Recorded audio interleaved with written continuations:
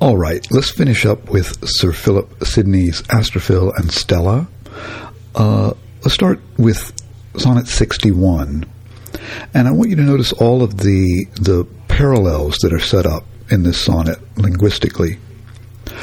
Oft with true sighs, oft with uncalled tears, now with slow words, now with dumb eloquence, I, Stella's eyes assail, invade her ears.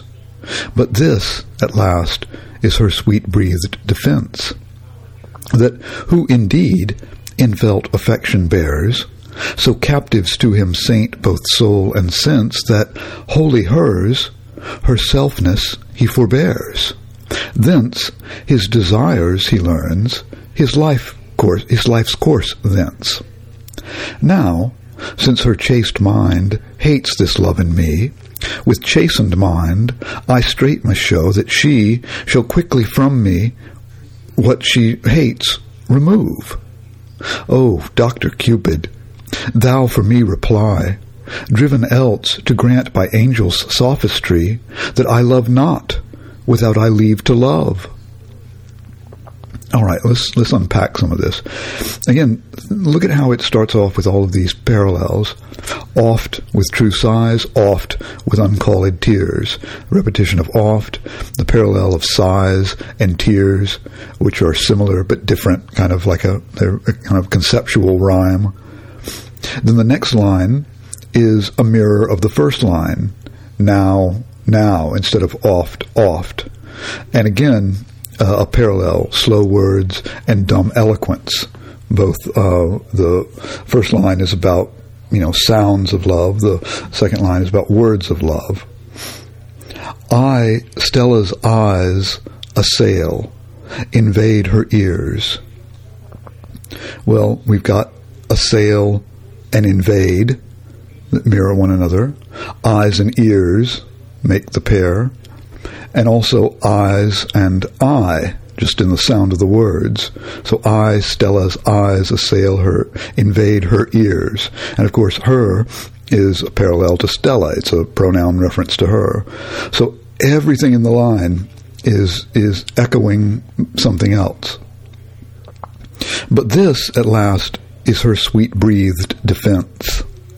All right, now, sweet-breathed picks up the idea of sighs and tears, and also the idea of words and eloquence in the first two lines. And defense picks up the military metaphor in line 3 of assail and invade. So what's happened here, he's been sighing and talking about love, but she has a defense. This is his, again, the Petrarchan metaphor, conceit of love as a war. And this is her defense, that who indeed infelt affection bears, so captives to his saint both soul and sense, that wholly hers, all selfness, he forbears. All right, so whoever really feels affection is so captive to his saint, his beloved, both soul and sense, another nice little parallel there, that wholly hers, all selfness, he forbears. Well, if you totally love me, then you're giving up yourself, right? Thence, his desires he learns, his life's course thence. Notice again the mirroring, ending and beginning with thence. So he says, if you love me, you should be totally concerned about me, not about yourself. He says, now, since her chaste mind hates this love in me, with chastened mind I straight must show that she shall quickly from me what she hates remove. Again, parallel of chaste mind and chastened mind. Her chaste mind, his chastened mind. And if he does everything that she wants, if he's so in love with her that she's his everything, well, the thing she doesn't like about him is the fact that he loves her, so we'd have to remove that. So he says, Dr. Cupid, a doctor is in a professor, he has a degree, thou for me reply. He says, Cupid, the god of love, is going to have to reply to this. Else driven else to grant by angels' sophistry that I love not without I leave to love.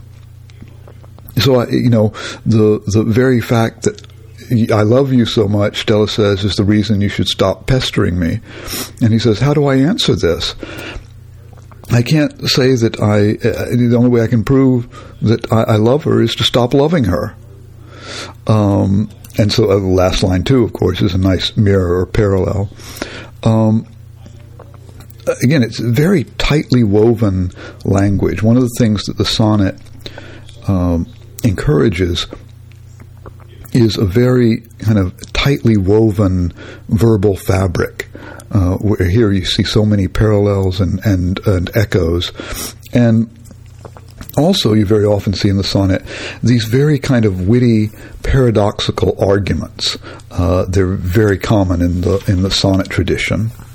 Now by Sonnet 69, we've gone from the despair that he has of being tied into a logical, rhetorical knot by Stella's argument to a very different emotional tone.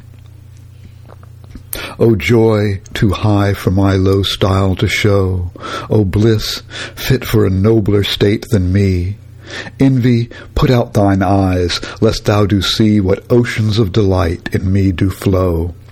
My friend, that oft saw through all masks my woe, come, and let me pour myself on thee. Gone is the winter of my misery, my spring appears. O see what here doth grow.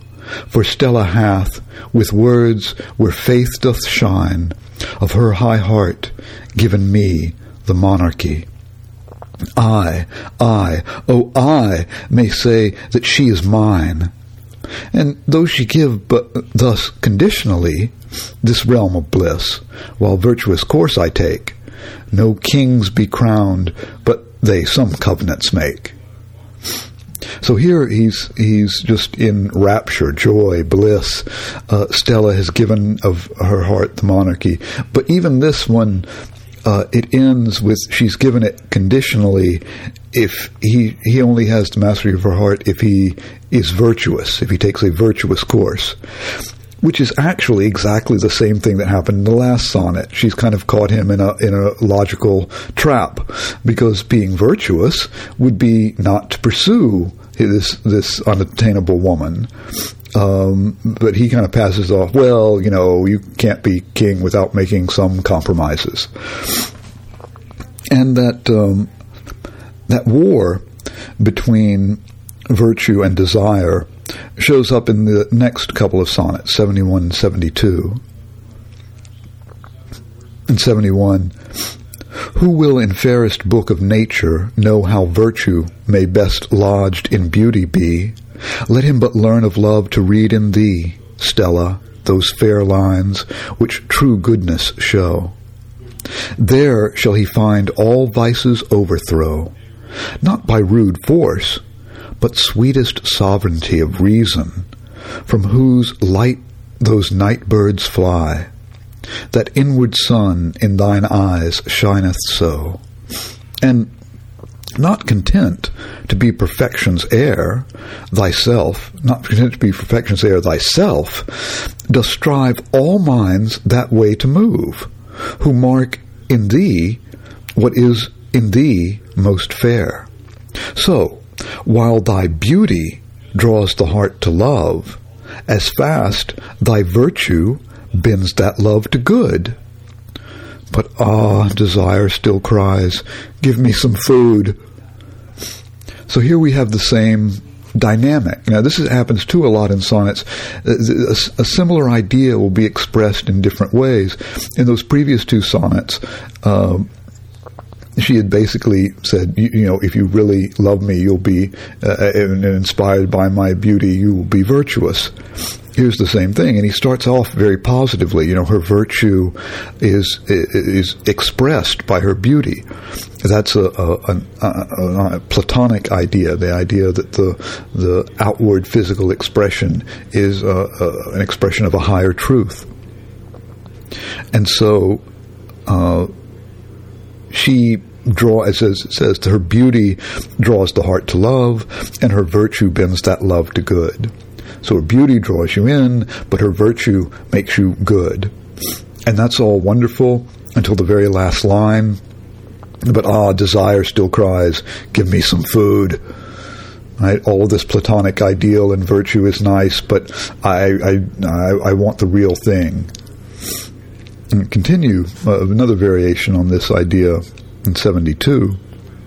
Here we see him directly addressing desire and saying farewell to desire. Desire, though thou my old companion art, so oft so clings to my pure love that I one from the other scarcely can descry. While each doth blow the fire of my heart, now from thy fellowship I needs must part. Venus is taught with Dian's wings to fly. I must no more in thy sweet passions lie. Virtue's gold now must head my Cupid's dart. All right, so he's rejecting desire. He says, desire is so mixed up with love that I can't tell the two apart, but now we're going to virtue. And he uses the Greek goddesses, Venus and Diana. Venus is the goddess of love. Diana is the goddess of, among other things, chastity and virtue.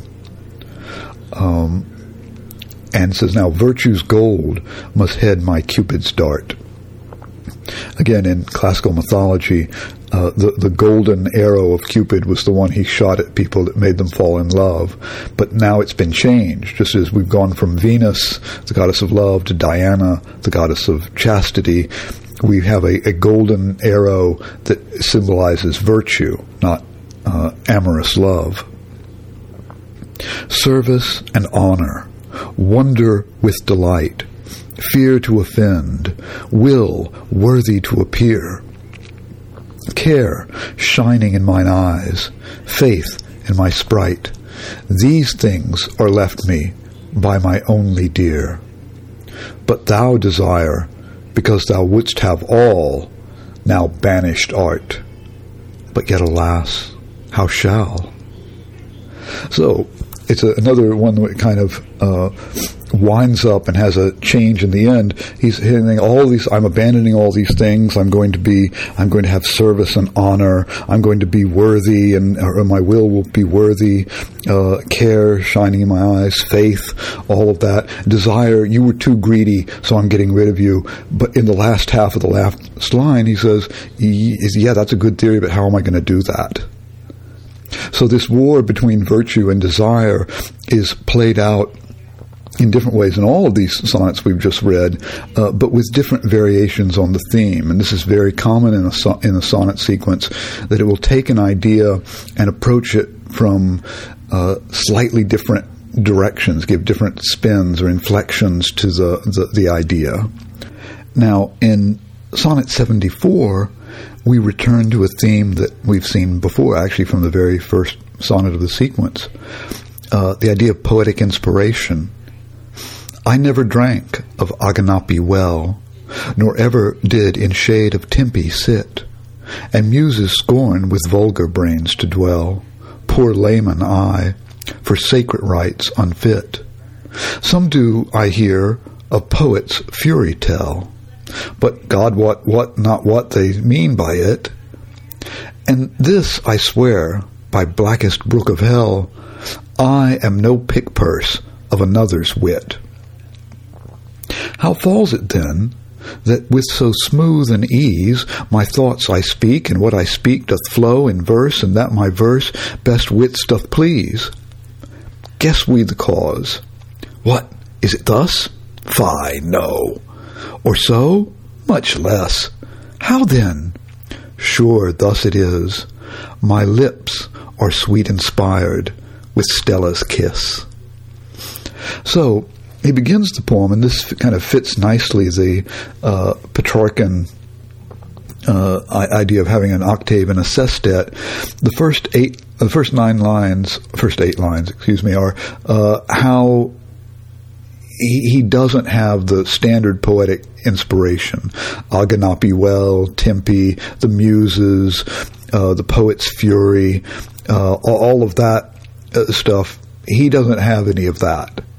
And also, he's no pick purse of another's wit. He's not a plagiarist. He's not just stealing other people's ideas.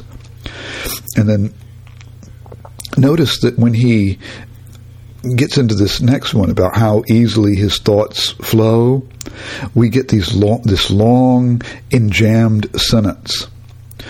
In the first part of the poem, every line is end-stopped. It comes to a pause at the end. But starting in line 9, it's 3 lines in a row are all one sentence.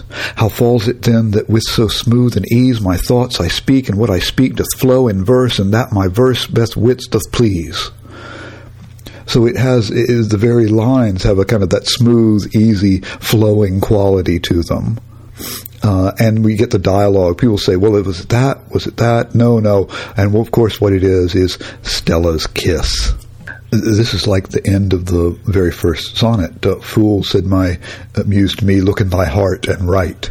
So he's not inspired by the classical ideas of poetry. He's inspired by the real experience of Stella.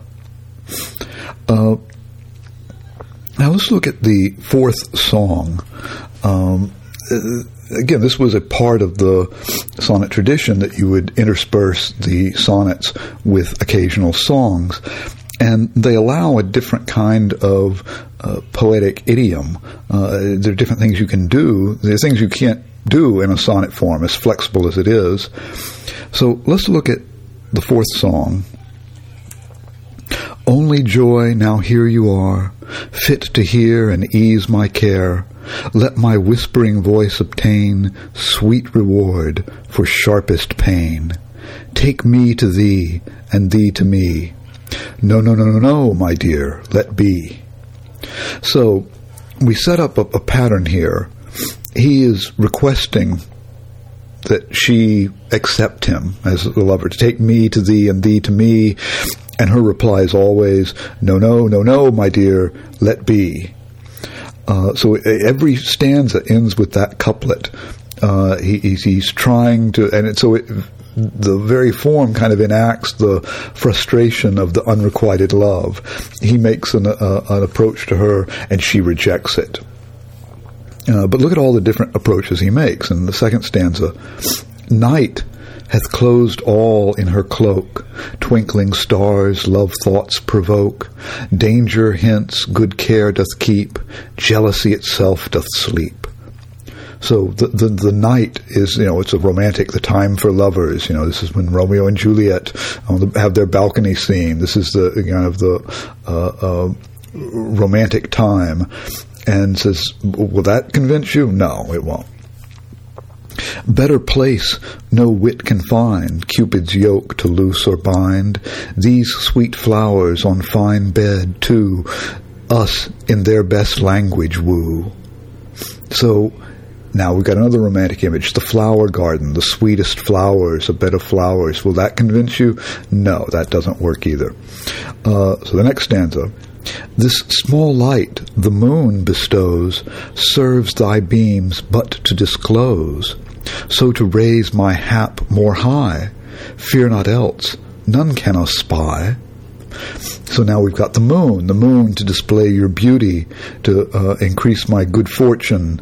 Nobody can see us in just the moonlight. No, that doesn't work either. Says, that you heard was but a mouse. Dumb sleep holdeth all the house. Yet asleep, methinks they say, young folks, take time while you may. So he's saying, it's night. You was just a mouse. You didn't hear anything. Nobody can hear us. And young folks, take thy time while you may. That's the carpe diem argument. Does that work? No. No, my dear, let be. Then niggard time threats if we miss this large offer of our bliss. Long stay ere he grant the same, sweet then while each thing doth frame. kind of extending the carpe diem argument. Stingy time is against us. No, that doesn't convince her either. Your fair mother is abed, candles out and curtains spread. She thinks you do letters right. Right, but first let me indite. No, we're not going to do that just because his mother's not here. Her mother's not there. It's not going to help. Sweet, alas, why strive you thus? Concord better fitteth us. Leave to Mars the force of hands. Your power in your beauty stands. Well, why are you fighting me about this? You're not, you're not military. You're not of the god Mars, god of war. You should just, let us be in concord so I can praise your beauty. That doesn't work either, of course. No, my dear, let be. So finally, the way that we twist it at the end, woe to me, and do you swear me to hate? But I forbear. Cursed be my destinies all that brought me so high to fall. Soon with my death I will please thee. No, my dear, let be. So he twists the inevitability of her reaction by taking it one step further. He says, well, the only thing that will please you at my death. And she says, no, I don't want you to die. So that's the kind of the slender thread that he has to hang on to. She's rejected him, but she doesn't want him dead. So maybe there's hope for later. And that's, the kind of an interesting game he plays with the form by turning the refrain, twisting it in the last stanza so that it changes the meaning a little bit. And again, that's an example of the kinds of things you can do with the song form that you really couldn't establish in a sonnet. Now, these next few sonnets introduce a new theme, the idea of being absent from Stella, of her being away from him. Sonnet 87. When I was forced from Stella, ever dear, Stella, food of my thoughts, heart of my heart, Stella, whose eyes make all my tempests clear, by iron law of duty to depart, alas, I found that she with me did smart. I saw the tears did in her eyes appear, I saw the sighs her sweetest lips did part, and her sad words my saddest sense did hear. For me, I wept to see pearls scattered so, I sighed her sighs and wailed for her woe, yet swam in joy, such love in her was seen. Thus, while the effect most bitter was to me, and nothing than the cause more sweet could be, I had been vexed, if vexed I had not been. So the idea here is they're parted from her, he's crying, but she's crying too. And the fact that she's crying is helpful. That means that she regrets their departure too. So though he's weeping, he's swimming in joy because he sees the love in her. Said, I would have been vexed if I had not been, is another one of those kind of paradoxical twists that the sonneteers love to give. The fact that I felt so bad made me feel good. Sonnet 89 continues the idea of absence. Now that of absence, the most irksome night, with darkest shade doth overcome my day. Since Stella's eyes want to give me my day, leaving my hemisphere, leave me in night. Each day seems long and longs for long-stayed night. The night as tedious woos the approach of day. Tired with the dusty toils of busy day, languished with horrors of the silent night, suffering the evils both of the day and night, while no night is more dark than is my day, nor no day hath less quiet than my night. With such bad mixture of my night and day, that living thus in blackest winter night, I feel the flames of hottest summer day. Now this one, as the footnote will tell you, it's just has two rhyme words, night and day. So it's all about, and this is another kind of It's typical of the kind of games that sonneteers would play. It's like, oh, can I do a sonnet with just 2 rhyme words? Okay, well, I'll play with that, night and day, and still, keep everything, going. And it says that, it talks about the difference between night and day, and says that they're not different and that they are different.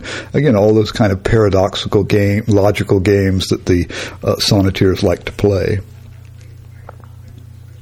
Now, 91 again takes up in a different way the theme of absence.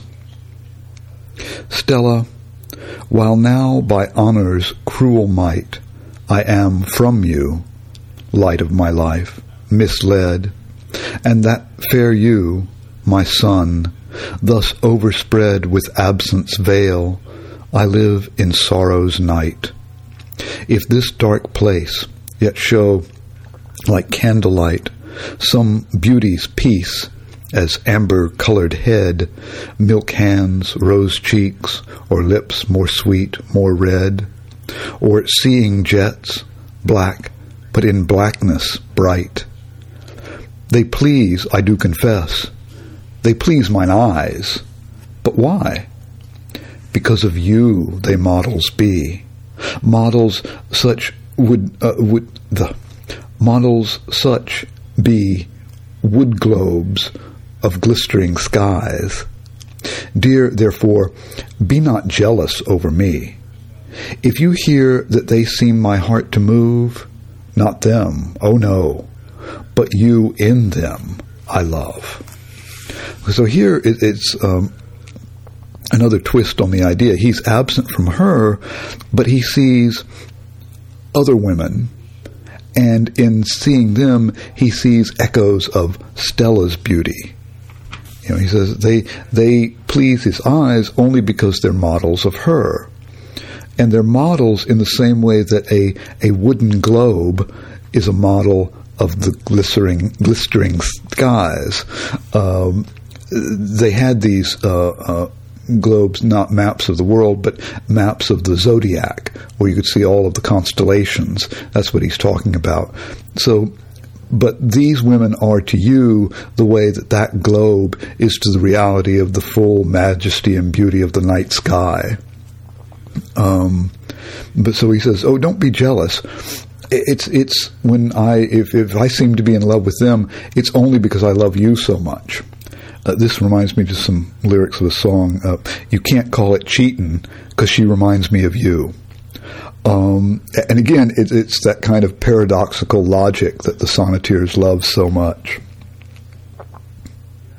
All right, let's look at the 11th song. This is the final song that appears in the sonnet sequence.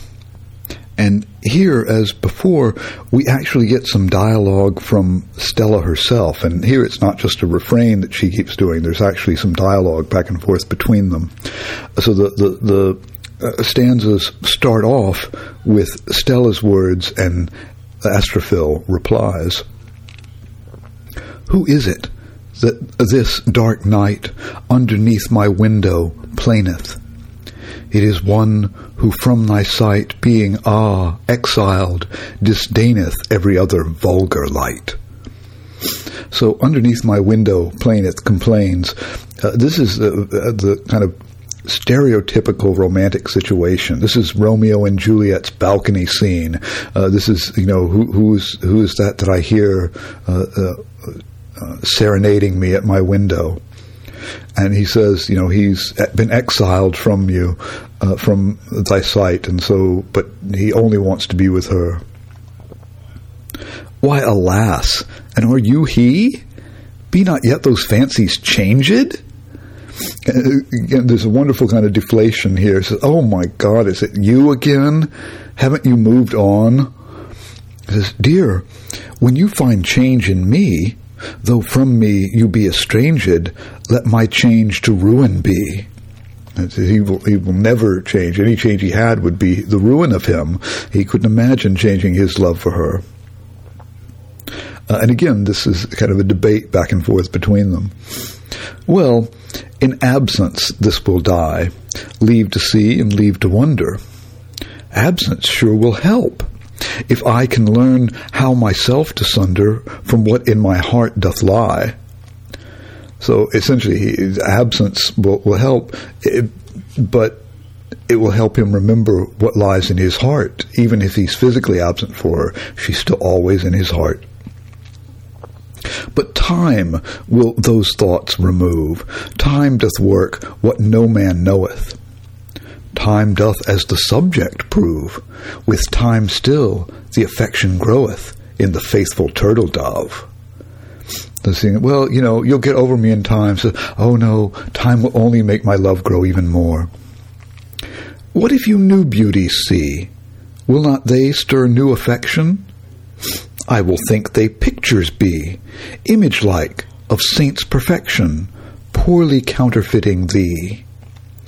So, you're going to see some new ladies and you'll love them. It says, no, every lady I see will just remind me of you.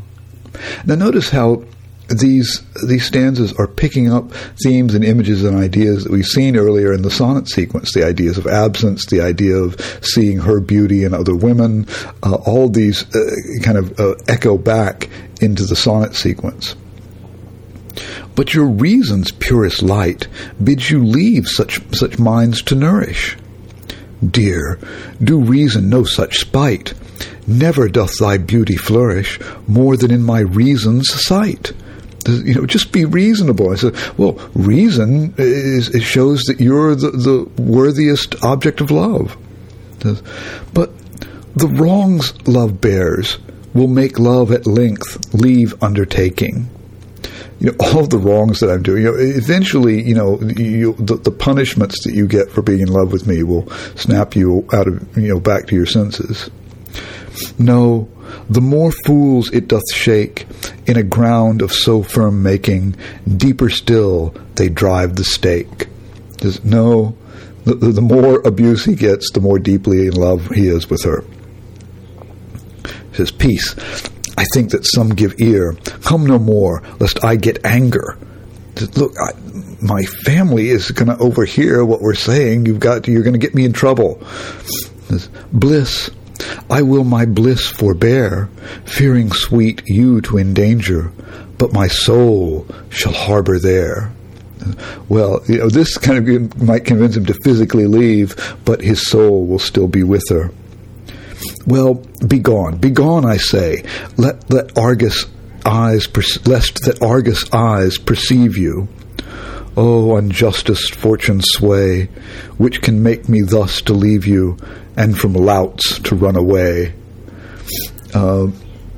So she gets, again, it's kind of a paradoxical victory. She gets him to leave, but she doesn't really get him to stop loving her. It's only kind of a threat that she'll get him into trouble, or that her brothers will come and beat him up or something, these louts. He'll run away from her, but really his heart is with her. Now, there's something kind of comic, I think you can hear in the tone of this, and there is sometimes the sonnets and the sonnet sequences are very deeply earnest. Sometimes they're very intellectual and kind of philosophical. Sometimes they're just lighthearted and funny. The idea of unrequited love was very often the basis for comedy. Shakespeare frequently had that. In Midsummer Night's Dream is the best example, probably, where the fact that somebody loves somebody who doesn't love them becomes a comic situation. All right, let's look at the very last sonnet, Sonnet 108. And as is typical with a sonnet sequence, it doesn't really resolve anything. It's just kind of the final word that we get. When sorrow, using mine own fire's might, melts down his lead into my boiling breast, through that dark furnace to my heart oppressed, there shines a joy from thee, my only light. But soon as thought of thee breeds my delight, and my young soul flutters to thee, his nest, most rude despair, my daily unbidden guest, clips straight my wings, straight wraps me in his night, and makes me then bow down my head and say, Ah, what doth Phoebus' gold, that wretch avail, whom iron doors do keep from use of day? So strangely, alas, thy works in me prevail, that in my woes for thee, thou art my joy, and in my joys for thee, my only annoy. All right. Now, look at the two major images that start off the poem. We have the image of the furnace, and sorrow is the furnace. It melts down his, in his breast, his heart oppressed, and yet even in the midst of his sorrow, there's a joy for thee. So the furnace image both of heat, melting something down, and also the light that shines, that reminds him of her. But even when he has that turn from sorrow to delight, and then we get the next image, the image of the bird. My young soul flutters to thee, his nest, most rude despair. My daily unbidden guest clips straight my wings, straight wraps me in his night. So now we have despair, and despair is more powerful than sorrow. There's a escalation going on here. Despair is a theological idea originally of the idea that it is hopeless. You cannot be redeemed. And so his despair is more than just being sorry, being sad. It's feeling hopeless. And so his soul, like a bird, it has its wings clipped. Right? It can't, and it wraps me in his night. The way they would put a little blinder on hawks that they would hunt with so that they couldn't see, and makes me bow down my head and say, what doth Phoebus' gold, that wretch avail? Phoebus is the god of the sun, the golden sun, whom iron doors do keep from use of day. So it doesn't matter that you have all the gold, you're locked out, you can't get to it. And the very end, so strangely, alas, thy works in me prevail, that in my woes for thee, thou art my joy, and in my joys for thee, my only annoy. So here we get that very, classically Petrarchan idea of the fused paradoxical opposites. His woes for her are the only thing that brings him joy, and her joys for her are the only thing that upset him. So every emotion carries its opposite in Sidney's sonnet sequence. So though it doesn't resolve the relationship in any way, it doesn't say they got together, or that they definitely broke off, or he got over his love sickness, or she finally yielded to him completely. It does kind of sum up the paradoxical emotional feelings that he has for her, that every joy is woe, every woe is joy. And it is, I think, very fitting that a sonnet sequence to end on that kind of a paradoxical note. All right, well, we'll leave Sidney's sonnet sequence there, and next time we're going to be talking about a section from Edmund Spenser's The Fairy Queen. So we'll be looking at Book 1, Canto 1 of The Fairy Queen. Now, The Fairy Queen was an elaborate allegory that Spenser was writing, and in each book of The Fairy Queen, there's a central knight who allegorically represents one of the virtues.